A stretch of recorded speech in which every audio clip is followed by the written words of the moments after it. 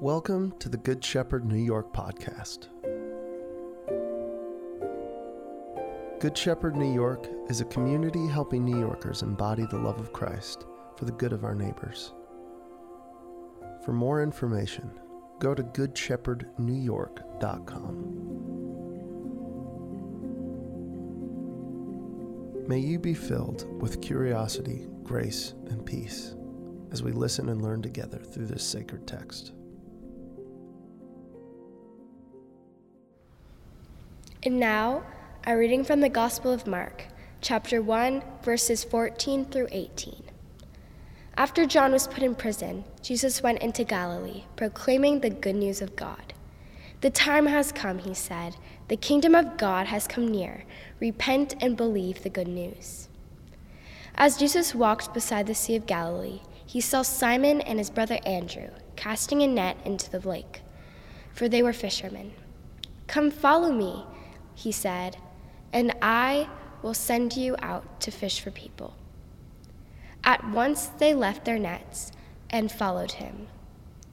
The Gospel of our Lord. Praise to you, Lord Jesus Christ. Good morning. My name is Michael Radzina. I'm one of the pastors of Good Shepherd New York. And now that we've read our gospel text, we take a moment to reflect on that text. And part of reflecting is paying attention, showing up. And so right now, I invite you into a moment, or a practice, I should say, of showing up. As best as you know how, bring your authentic self to this moment, whatever that may be. Maybe it's a lot of faith or doubt. Maybe it's a lot of joy or sorrow.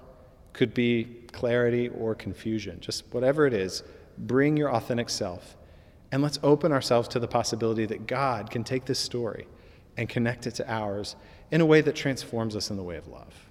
So right now, as best as you know how, a quiet moment to open up.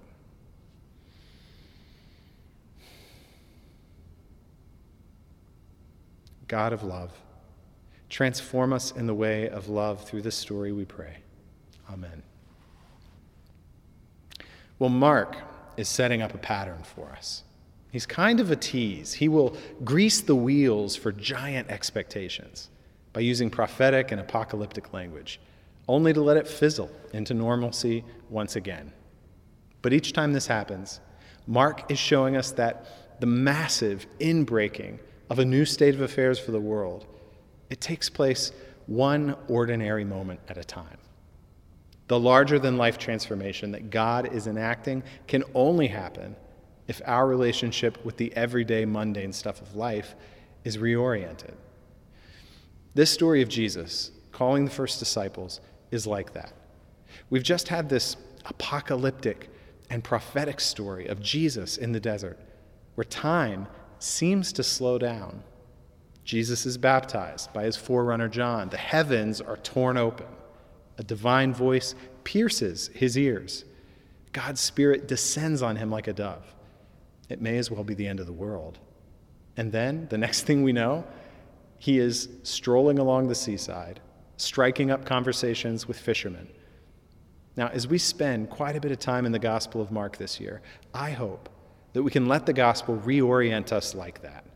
I hope we can go on the ride, so to speak, that we can let it sweep us up above the clouds to see the dazzling new realities, the powerful symbols of God's activity, and then descend once again to the ordinary world with new eyes to see and to pay attention. Life has the same cadence, I believe. I think of cultural moments that seem larger than life. We've just experienced three: the turning of a new year, a deeply troubling and symbolic attack on the Capitol, and the inauguration of a new president of the United States. Each moment is supercharged with meaning and expectation, and often draws out of us a visceral reaction. But then the next day comes. It's time to get the kids ready for school. It's time to do the laundry or order the groceries. It's time to get that report finished or to make the phone call to a family member. Life goes on. The world keeps spinning. And Jesus approaches two fishermen in this world that continues to spin after his baptism, where it seemed the world stopped on its axis. And he sees them casting nets into the sea, and he makes an invitation. He says, "Come, Follow me, and I'll make you fishers of people. Now let me point out a few things. First, this feels abrupt.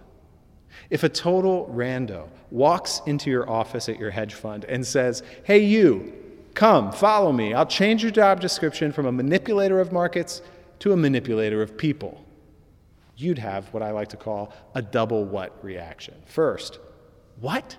Follow you? Who are you? I don't know you. And would someone please call security? Second, what? A manipulator of markets? Are you judging me right now? Are you from the SEC? What are you talking about?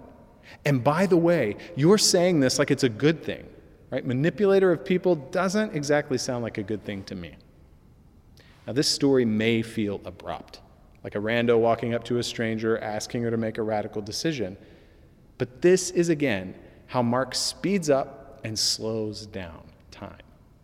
He folds the accordion of time, so to speak, so that we only see a few bullet points. But if you were to stretch it out, you'd find tons of context and filler. It would be like someone saying Michael was walking around his Dallas neighborhood on a winter day and felt called to move to New York. He sold his cars and 2/3 of his possessions and moved to Tribeca.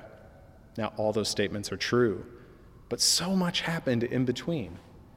No. See, Jesus got to know them first. This didn't all happen in a day. There was time for a sense of attachment and eagerness to build in the disciples before they left their nets to follow him. Second, the image that Jesus uses here, fishers of people, it's seemingly drawn out of thin air as a sort of casual analogy as he watches or puts in motion what he watches Peter and Andrew casting their nets. It's one of the most misunderstood images in Christian history. I've heard this phrase, fishers of people, as an evangelistic invitational text. It was used kind of like this. If you maybe convinced a child growing up in church to become a Christian, well, that was like catching a little fish in a pond that maybe you stocked yourself. If you were able to convince someone out there who was really bad to become a Christian, well, that was like the equivalent of catching a great white from the sea. It was seen as a positive metaphor, at least from the perspective of the one doing the fishing. But take a look at this image, and I want you to sit with it for a minute. How happy do these fish seem here? We were just told that Jesus came proclaiming good news.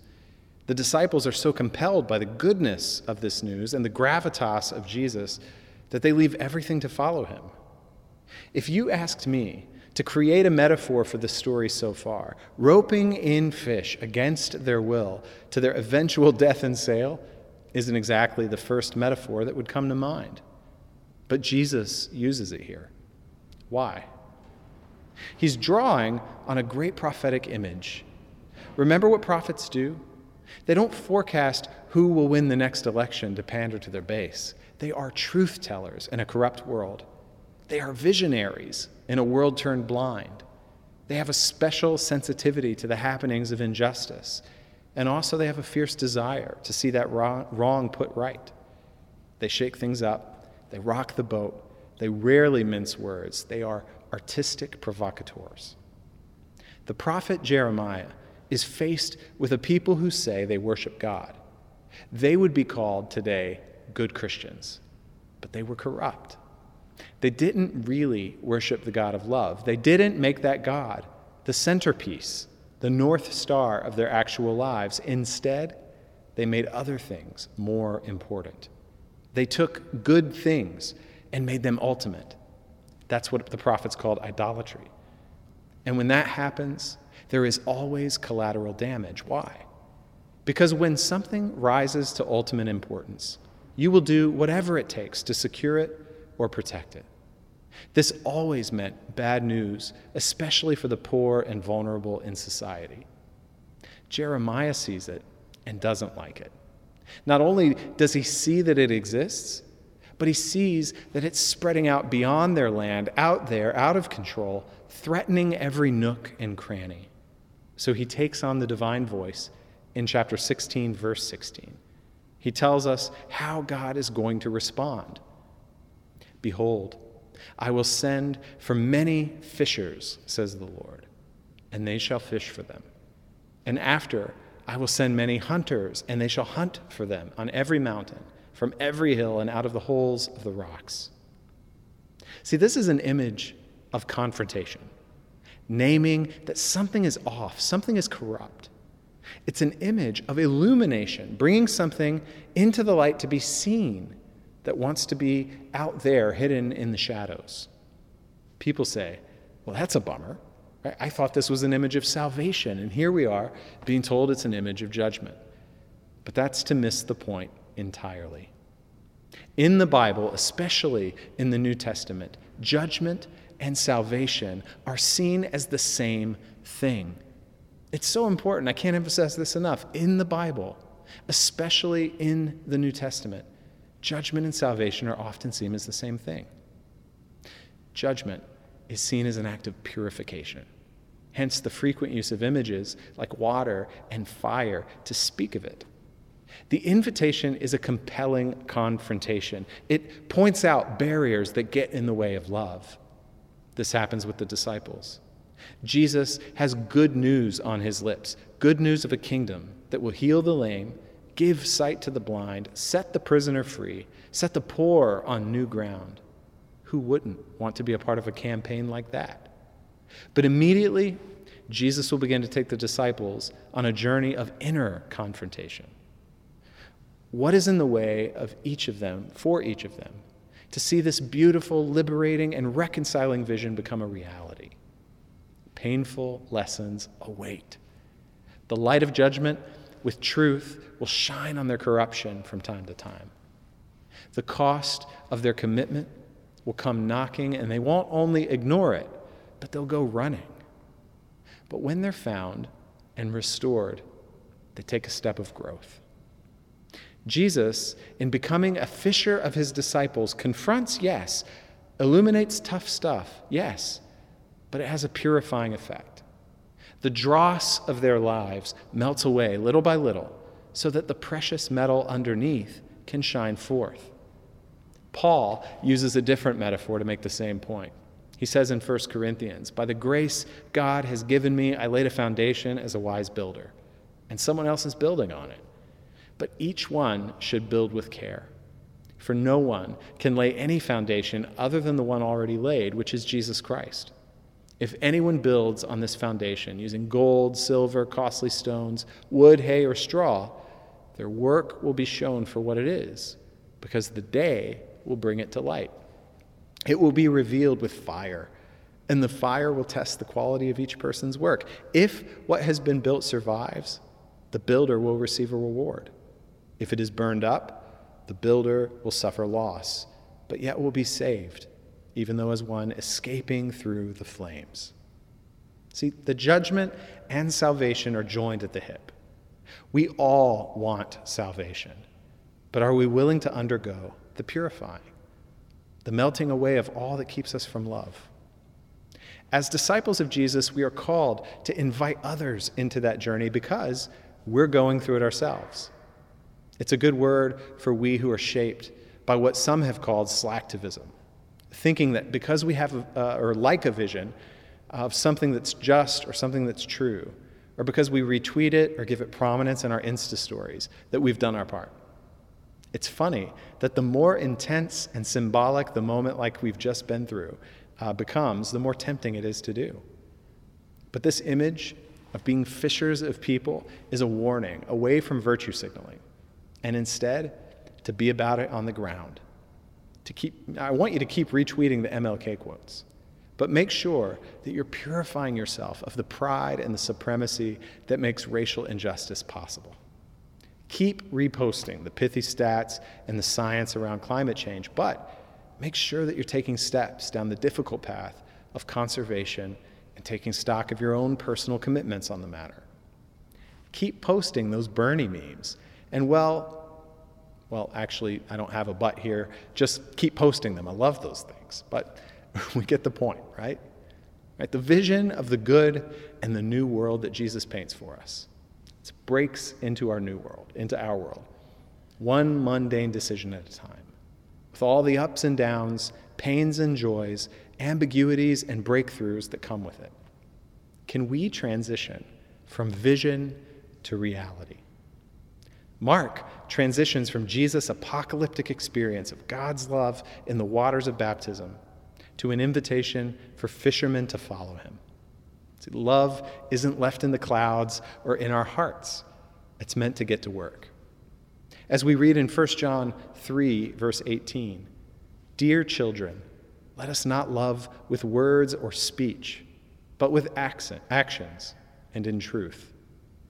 God's love has broken through, but it will have to melt away all of the violence, the idolatry, the greed, the prideful supremacies, the insecurities, the fear that binds, and the deals that blind. There's a cleansing, a purification that needs to take place, and it happens one moment at a time. This isn't quick for Jesus or the disciples. The story that Mark tells will be of how Jesus becomes a fisher of his disciples. They are drawn up face to face with the one in whom we see God's love and in whom we see and know God's wisdom. They will love it and hate it. They will get it and then forget it, commit and then back out. It's a journey of 3 steps forward and 2 steps back, until the end, where Mark will leave us hanging, wondering, how do we join in? May God give us courage to be purified by God's love, to show God's love. May God give us that cooperating spirit we see in the disciples who leave their nets to follow him. May God keep us from the sanctimony that follows those decisions of resolve, knowing that we will stumble and fall, that we will get caught eating crow ourselves from time to time. May God give us the encouragement to know that all the trying and failing, starting and stopping and starting again, they are the labor pains, not only of our own new birth, but the birth of the new world that Jesus called the kingdom of God. Amen. Thank you for listening to the Good Shepherd New York podcast. Good Shepherd New York is an interdenominational church centered around the life and teachings of Jesus Christ. Our church is theologically rooted in the Apostles' and Nicene Creeds, but we welcome people of any or no religious backgrounds to participate in our community. If you would like to support us, please text Good Shepherd NY, all lowercase with no spaces, to 77977. That's Good Shepherd NY to 77977. Or visit our website, goodshepherdnewyork.com. Thank you for listening.